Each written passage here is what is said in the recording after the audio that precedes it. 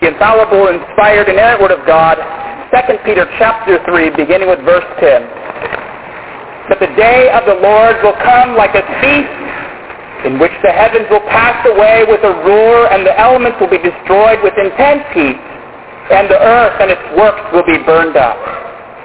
Since all these things are to be destroyed in this way, what sort of people ought you to be in holy conduct and godliness, looking for and hastening the day of God, because of which the heavens will be destroyed by burning, and the elements will melt with intense heat.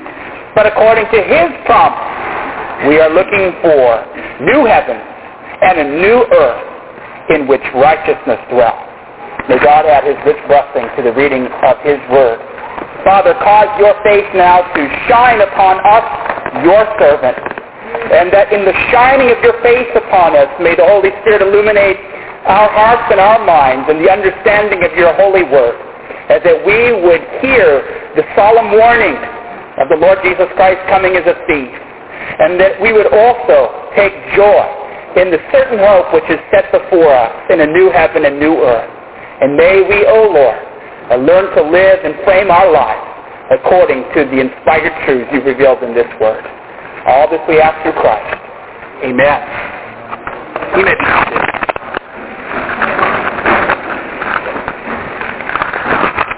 We come back to our passage here in 1 Peter, or rather 2 Peter chapter 3. You'll notice that we're winding down in our exposition of this book. And this morning what I want us to do as we chart our way towards the end of this chapter, I want us to just take one message and look at what Peter says about the end of the age. Next week, Lord willing, as we wrap up our series on this grand book, we're going to talk about how the Lord directs us to live in light of these circumstances.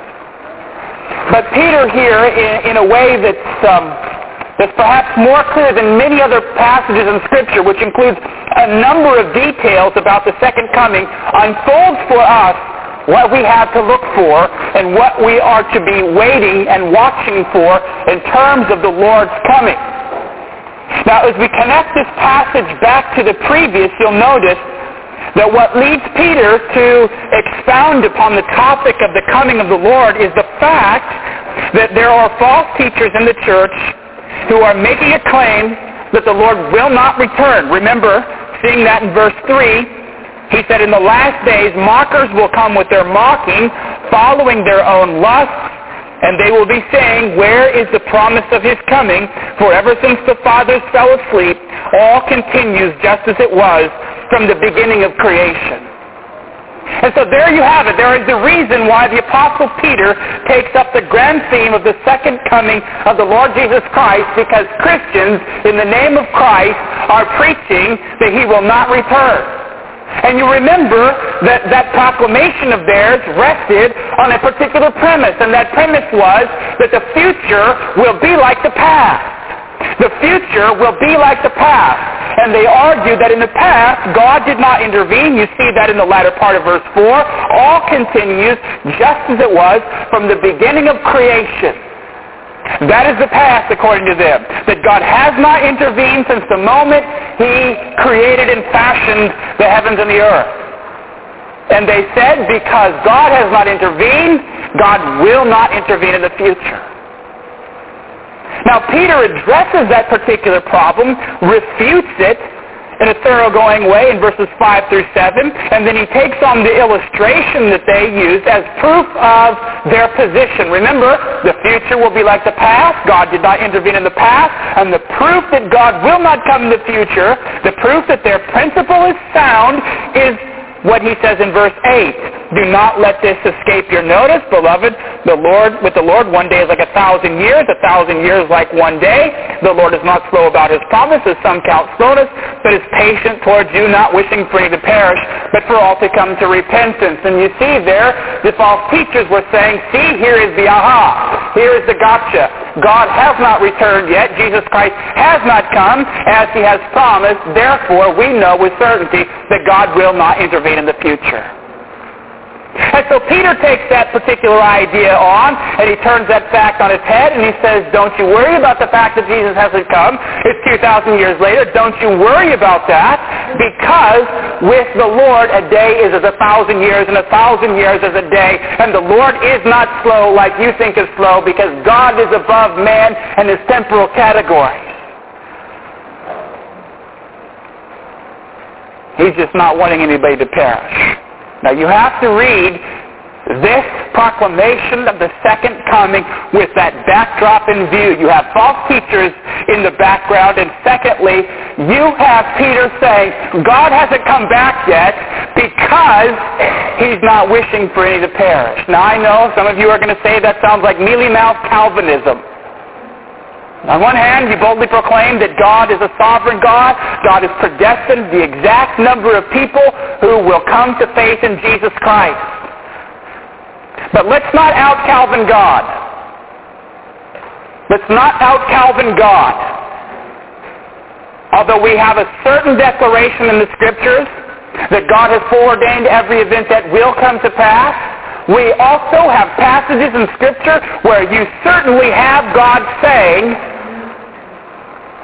that he has no pleasure in the death of wicked people. That God is patient, that God is long-suffering, that God is a God of love. These things are not contradictory. And you have to read the terrible news about Christ coming, in a sense, in terms of that backdrop. Every time we hear the fact that God in the Lord Jesus Christ is going to return, and that he is going to return in judgment, and that he is going to come and bring purifying fires to the world, we should always be alarmed in a sense, right? Because it's a terrible day. The prophets talk about this.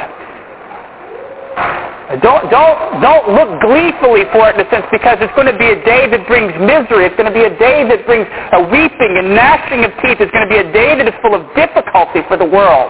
And so we don't want anybody to fall through the cracks, as it were. We want people to be admonished.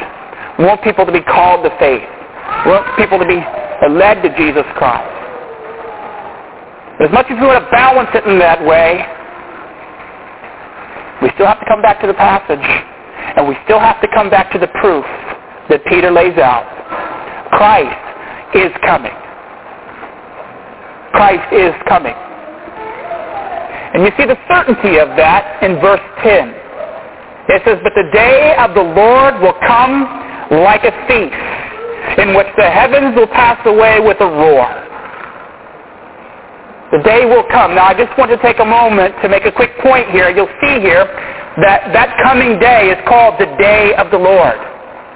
It's called the day of the Lord. Now you look back at verse 4, and what is implied is the coming day of the Lord Jesus Christ, because it says in verse 4, they are saying, where is the promise of his coming?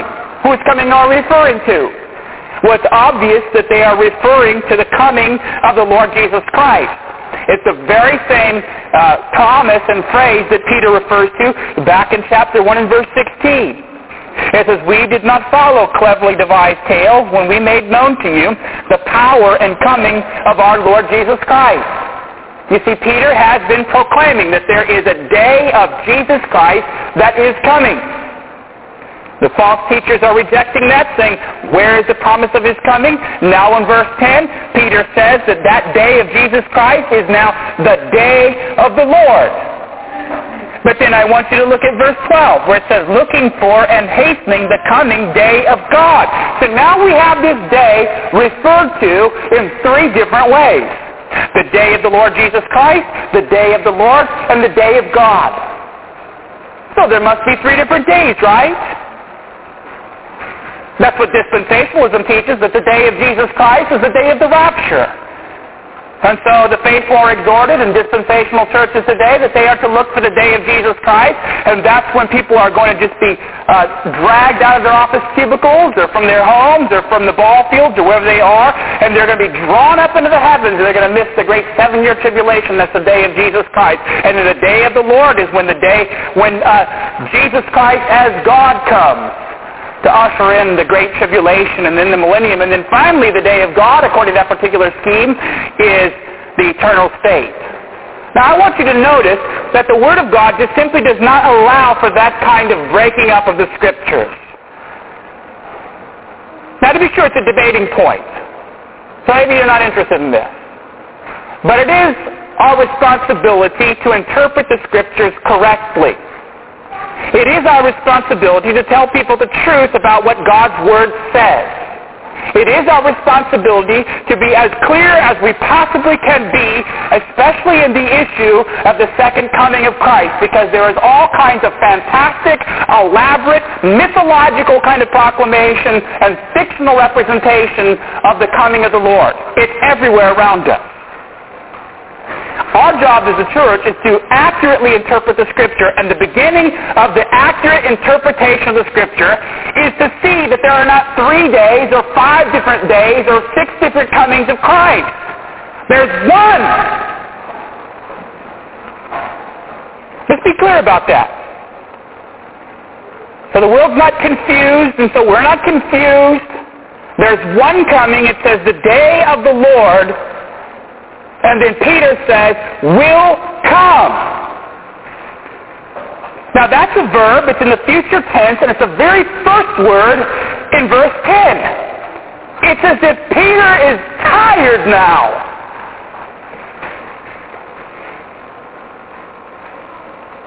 Of walking and treading around the truth here. He's talked about the false teachers with their fantastic explanations and criticisms of the Word of God and the factual truth that Christ is going to come in glory. And finally in verse 10, Peter hammers it. He says, will come the day of the Lord. Will come with certainty. I want you to notice that that day is certain to come, and that day is a day activated by God. It is a day activated by God, and that's a very important point that we need to proclaim to the world around us in its rank unbelief. I talk to any secular unbeliever around you, and there is almost no one who will believe that there is a coming day of the Lord.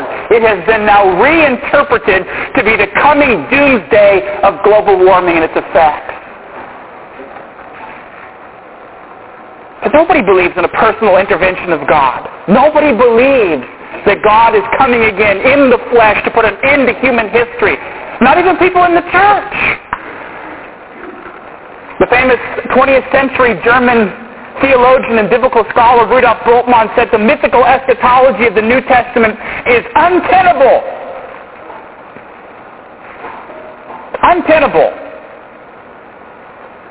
Because history did not come to an end as every schoolboy knows it and will continue to run its course. And then he goes on to say, even if we believe that the world as we know it will come to an end in time, we expect the end to take the form of a natural catastrophe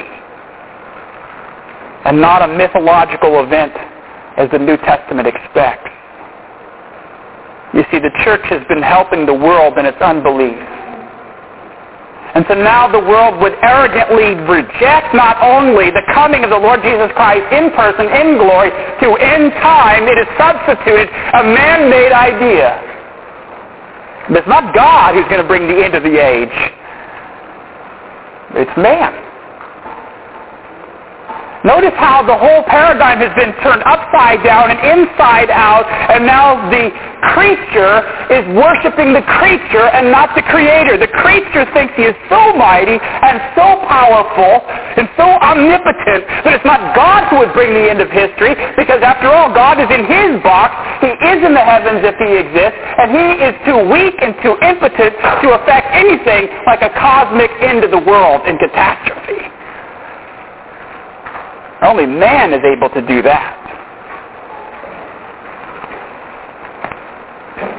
And it's really strange how you have these these parallel doomsday scenarios juxtaposed.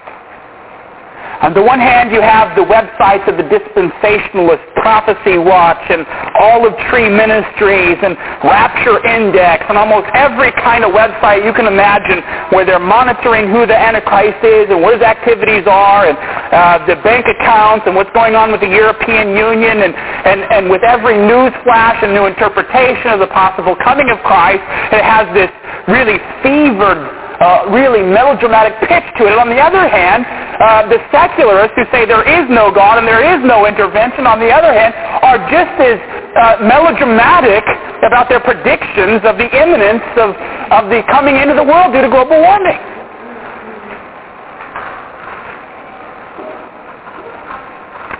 Fascinating. Every time there's a 100-degree day, you have all kinds of warning about the specter of the end of the world due to man's environmental impact.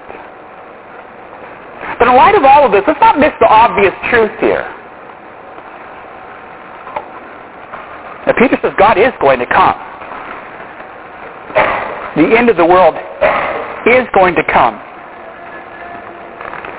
And he says it's going to come as a thief. The day of the Lord will come as a thief. And what Peter means by that is you have no idea when it's going to be. In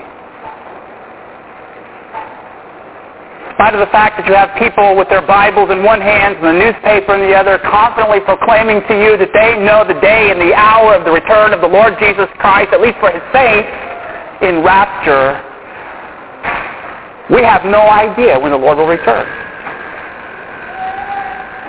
Peter says he will come like a thief, and the idea of the metaphor is with suddenness and unexpected and at a time when we're not watching.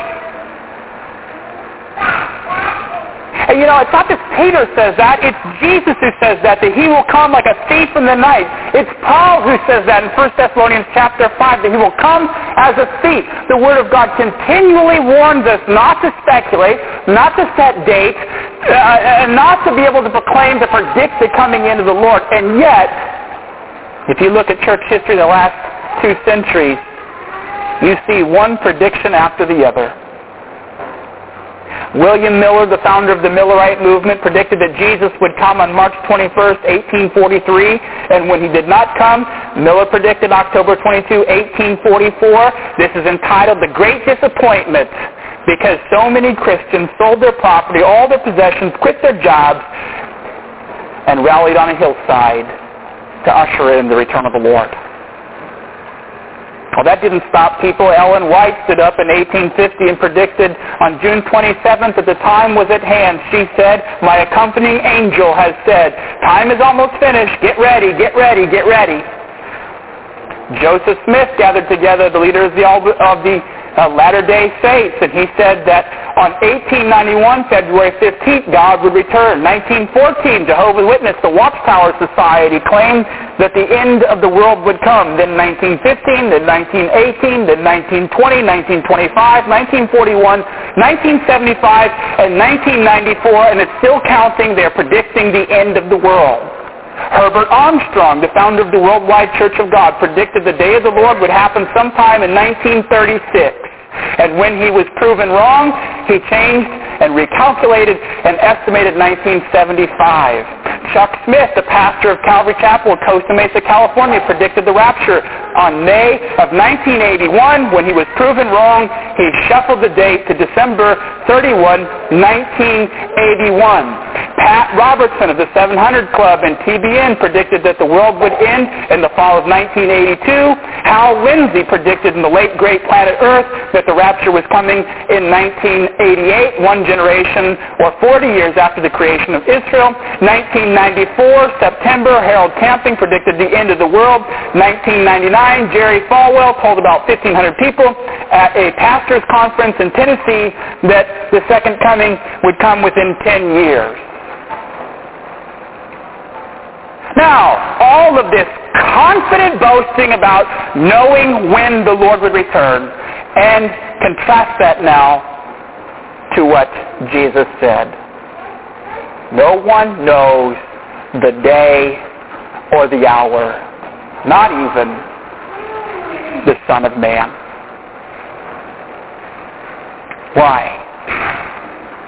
Because the Word of God says that the day of the Lord will come like a thief in the night. Only fools and false teachers claim to know.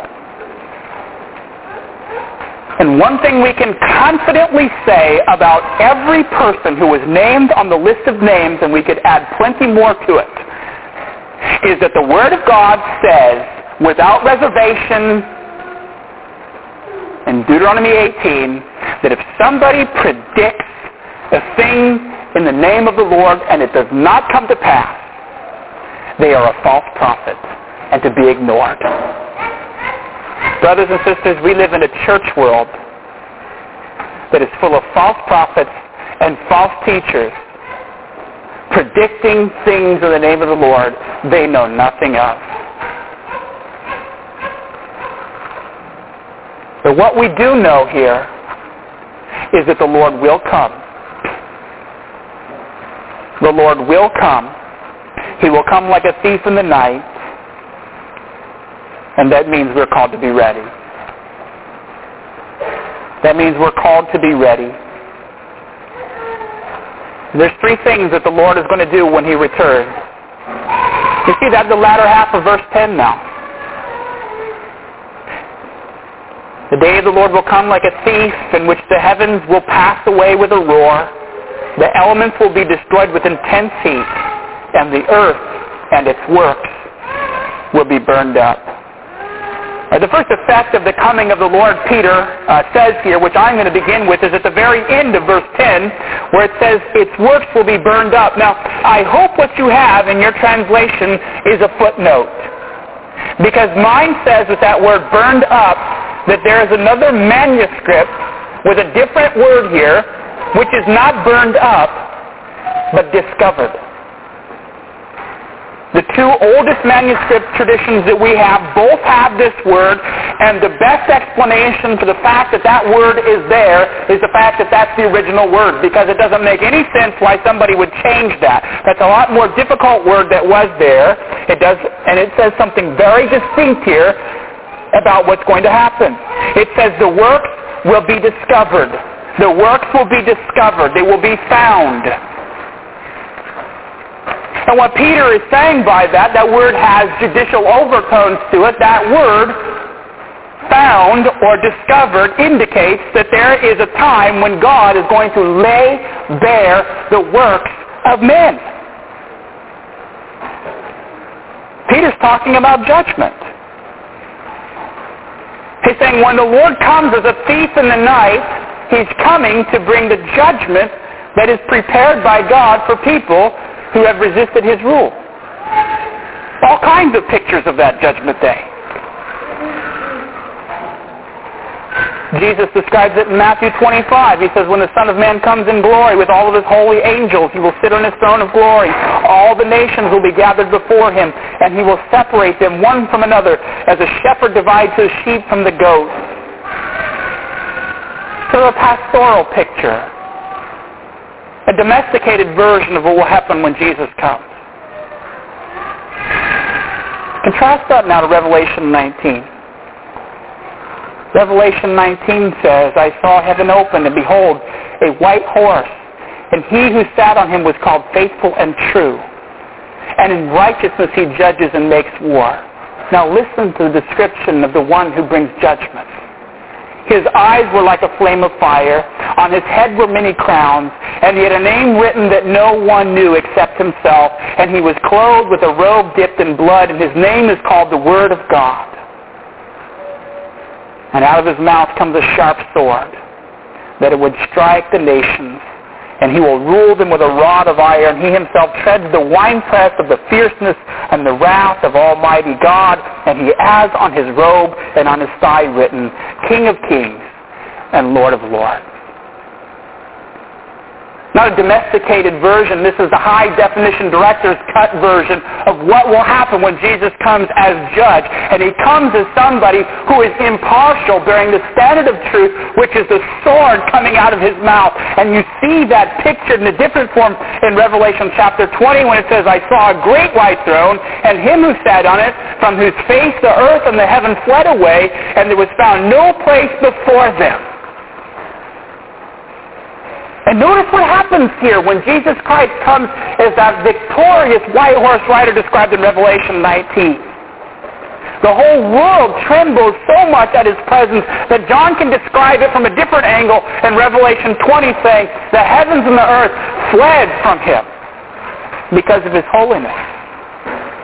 But then listen to the description of the judgment scene. I saw the dead, small and great, standing before God, and the books were opened, and they were judged according to their works. That's what Peter is talking about here in 2 Peter chapter 3, verse 10, when he says, the works will be laid bare. Jesus describes that. Matthew chapter 12, Jesus says that every idle thought will be judged. That is, every lazy, stray idea.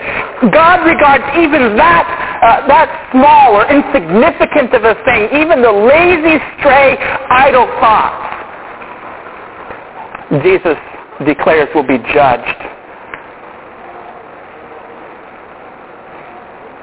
Paul says that the Lord, when he brings this judgment, will bring to light the hidden things of darkness, and he'll reveal the counsels of the heart. You see, not just what you did in secret, not just the things that only you know about, and not just the things that maybe you and one other person know about, and you've managed to keep it away from everybody else. But Paul says here that even the secret thoughts of the heart. Imagine what an uncomfortable day that is that John describes here in Revelation chapter 20, when the dead, great and small, are standing before the great white throne, which is so enormously holy that the presence of the earth and the heaven flee from him. Now you're standing there quivering before the Lord Almighty, and him exposing not just the deeds done in darkness, but the very thoughts thought in darkness. Jesus is coming again, and when he comes again, Peter declares he will lay bare before the world the darkness of the sinful work. Now I can't help but wanting the gospel when I hear that. Jesus better be more to me than self-help therapy.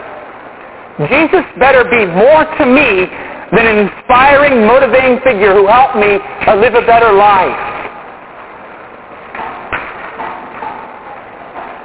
I hope you get that this morning here.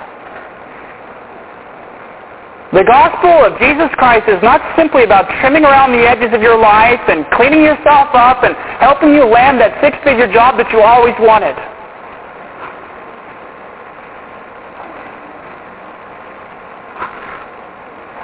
The Jesus that you need is the Jesus that is described here in Revelation 20 as the one who sits on the great white throne, before whom all the books are opened up, and he now sits as judge.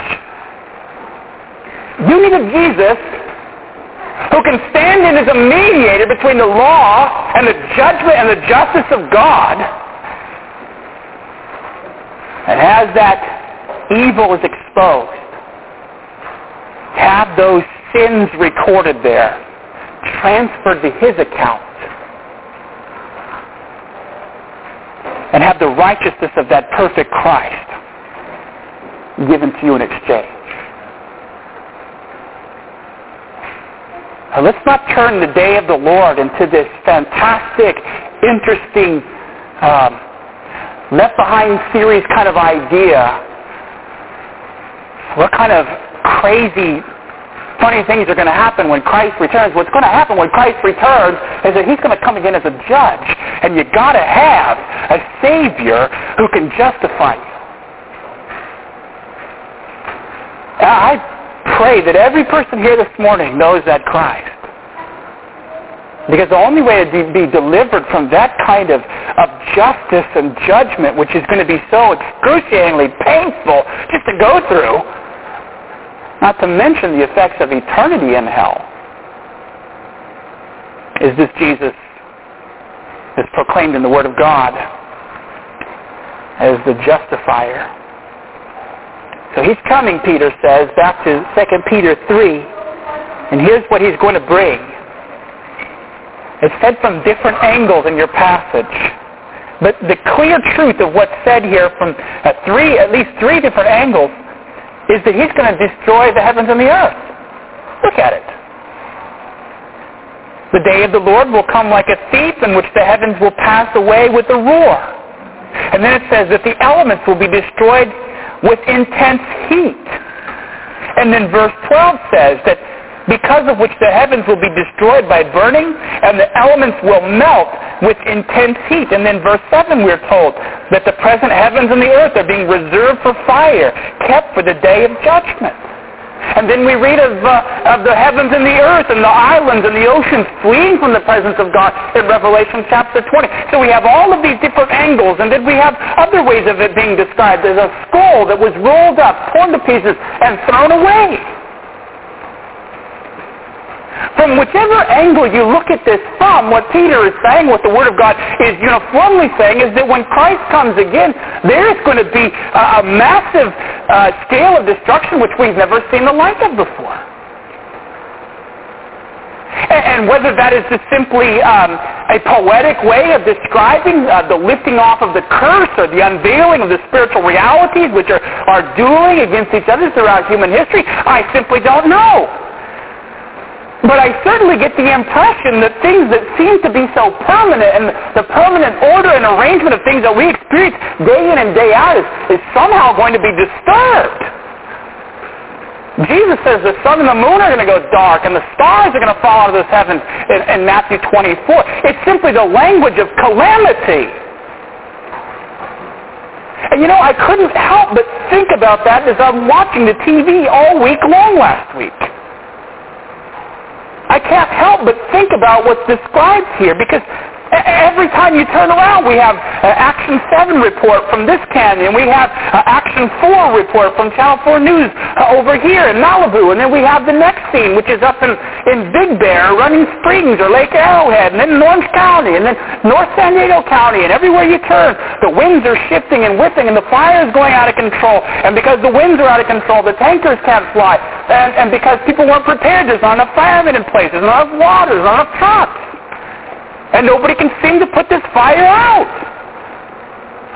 And it seems to me that that's just a pitiful symbol, really, of what Peter talks about here. The heavens will pass away with a roar, the elements will be destroyed with intense heat, and it just simply says going to melt. I don't know what all that means, other than it sounds a lot worse than what we went through last week. And that was bad. Jesus is going to come. Jesus is going to come in judgment, and Jesus is going to come and bring some pretty terrifying destruction with him.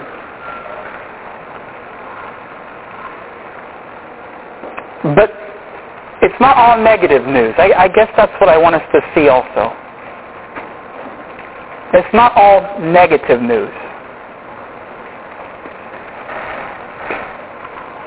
The message and the proclamation of Jesus coming and the kind of destruction that it will come in its wake is really now tempered a bit.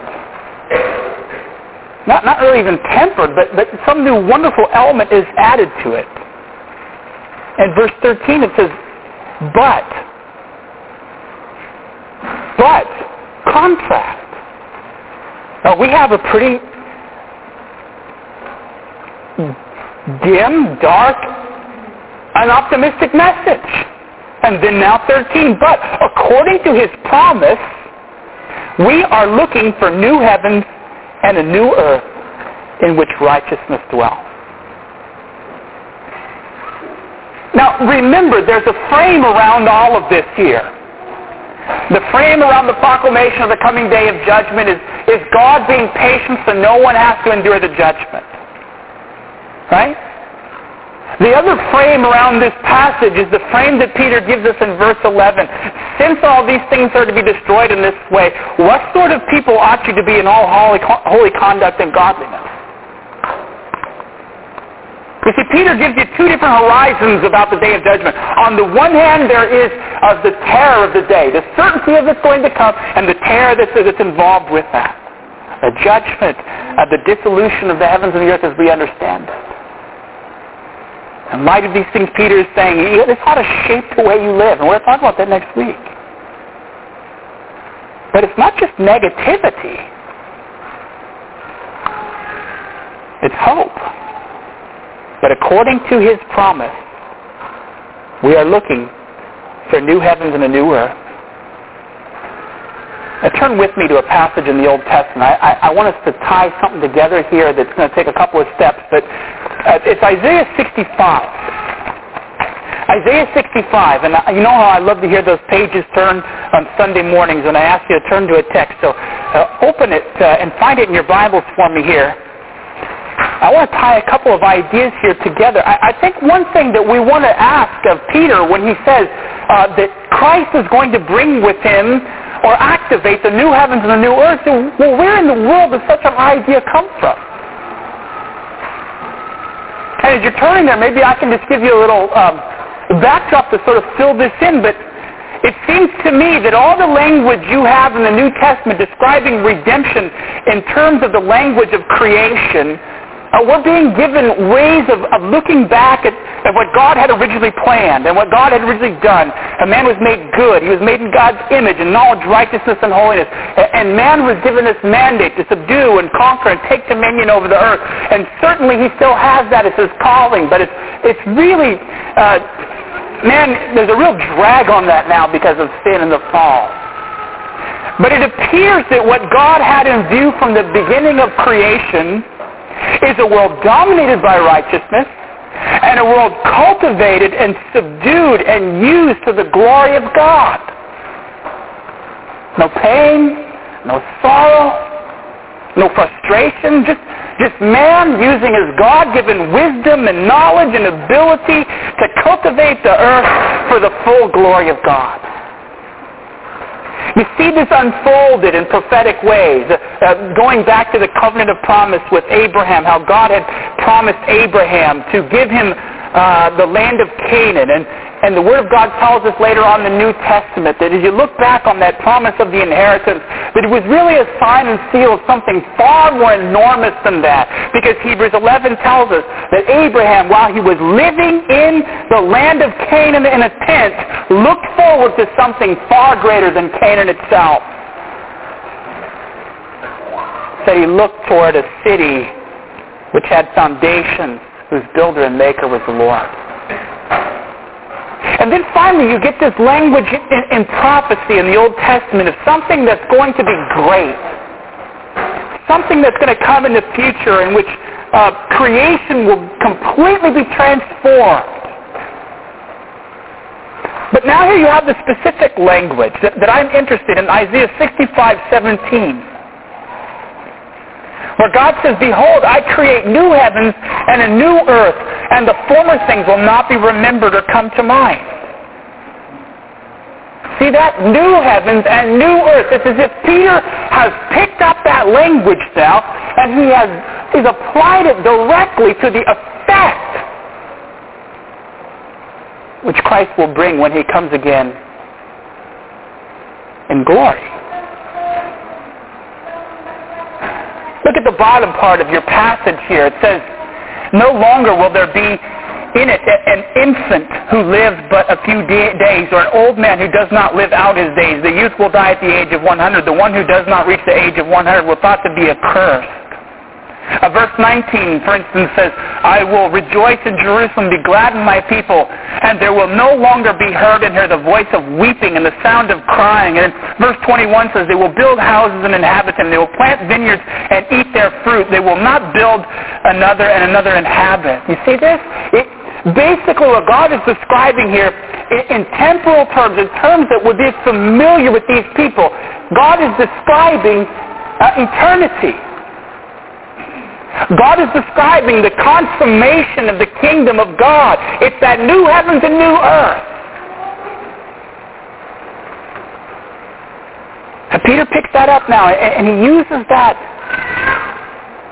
And he says there's not just something dark and dramatically awful that's going to happen when Christ returns as judge.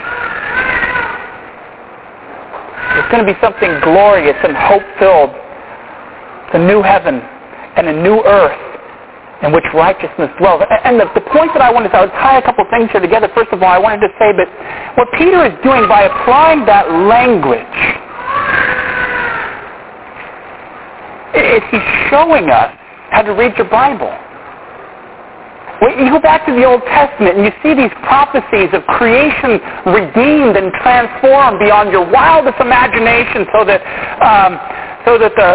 the sheep and the wolf can play together without harming each other, where the child can go and stand by the den of a cobra and not get bitten and the venomous poison of the snake kill him. You have all of these descriptions of just marvelous things that are not really happening today because they can't, because of the fall. Well, what's happening in those prophetic foreshadowings is a message of hope that Christ returns as Messiah. When he institutes the kingdom of God with power and victory, this is what we look forward to. A new heaven and a new earth in which righteousness dwells.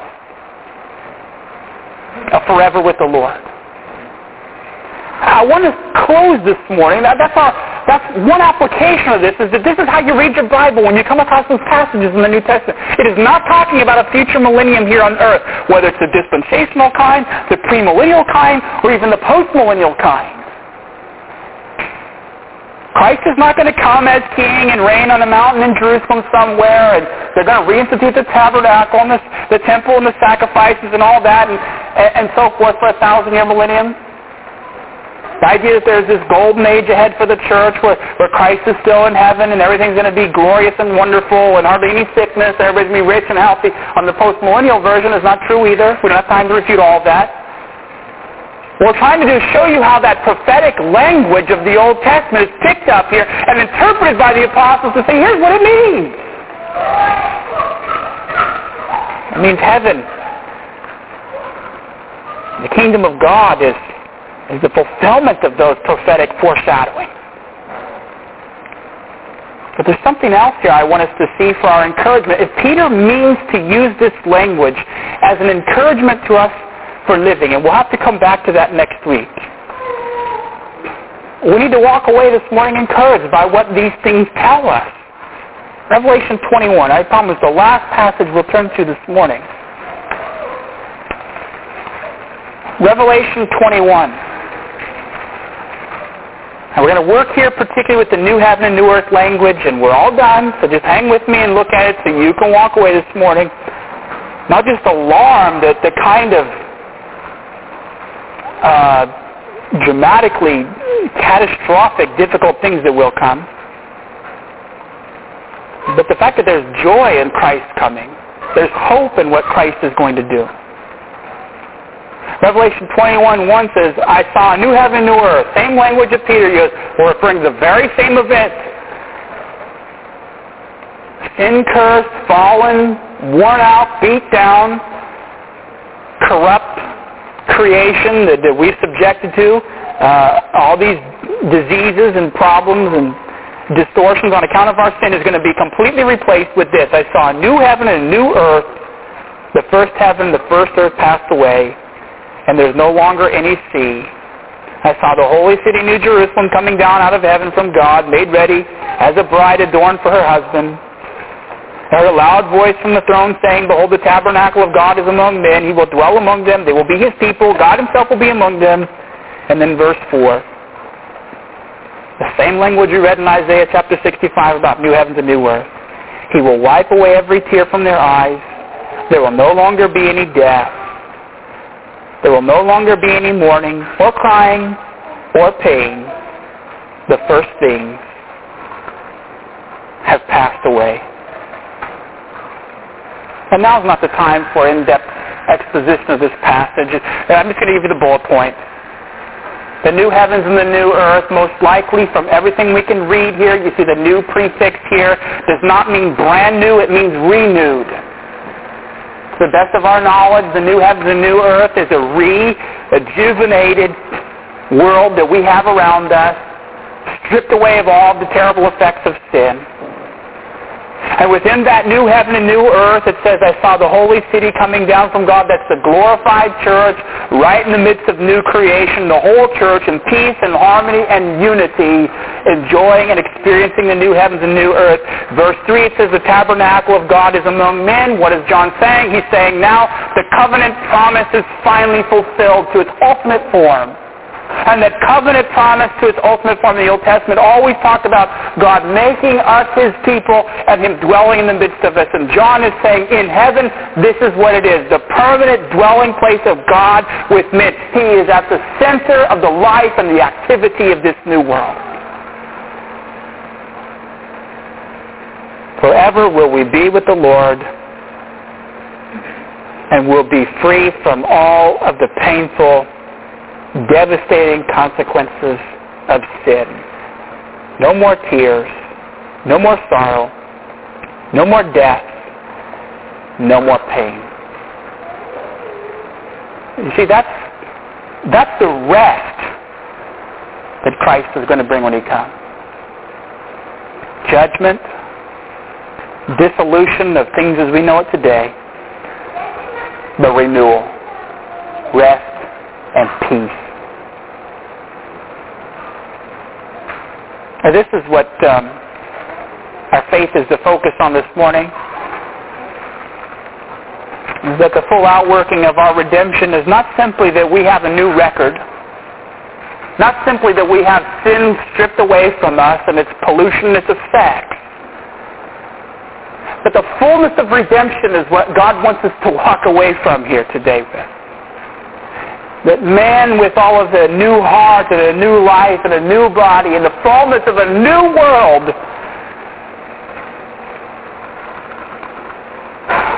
with Christ as its center. And that's the glorious hope that lies before you. And it's on account of these things, Peter says, we are to live accordingly in a fallen world with sinful bodies, broken hearts, experiencing broken promises. There's something glorious awaits us. May God help us to lay hold of the rich promises of his word about the wondrous things that he will effect when he comes. And in the meantime, may God help us be watching, preparing, and waiting for that glorious return of Christ. Let's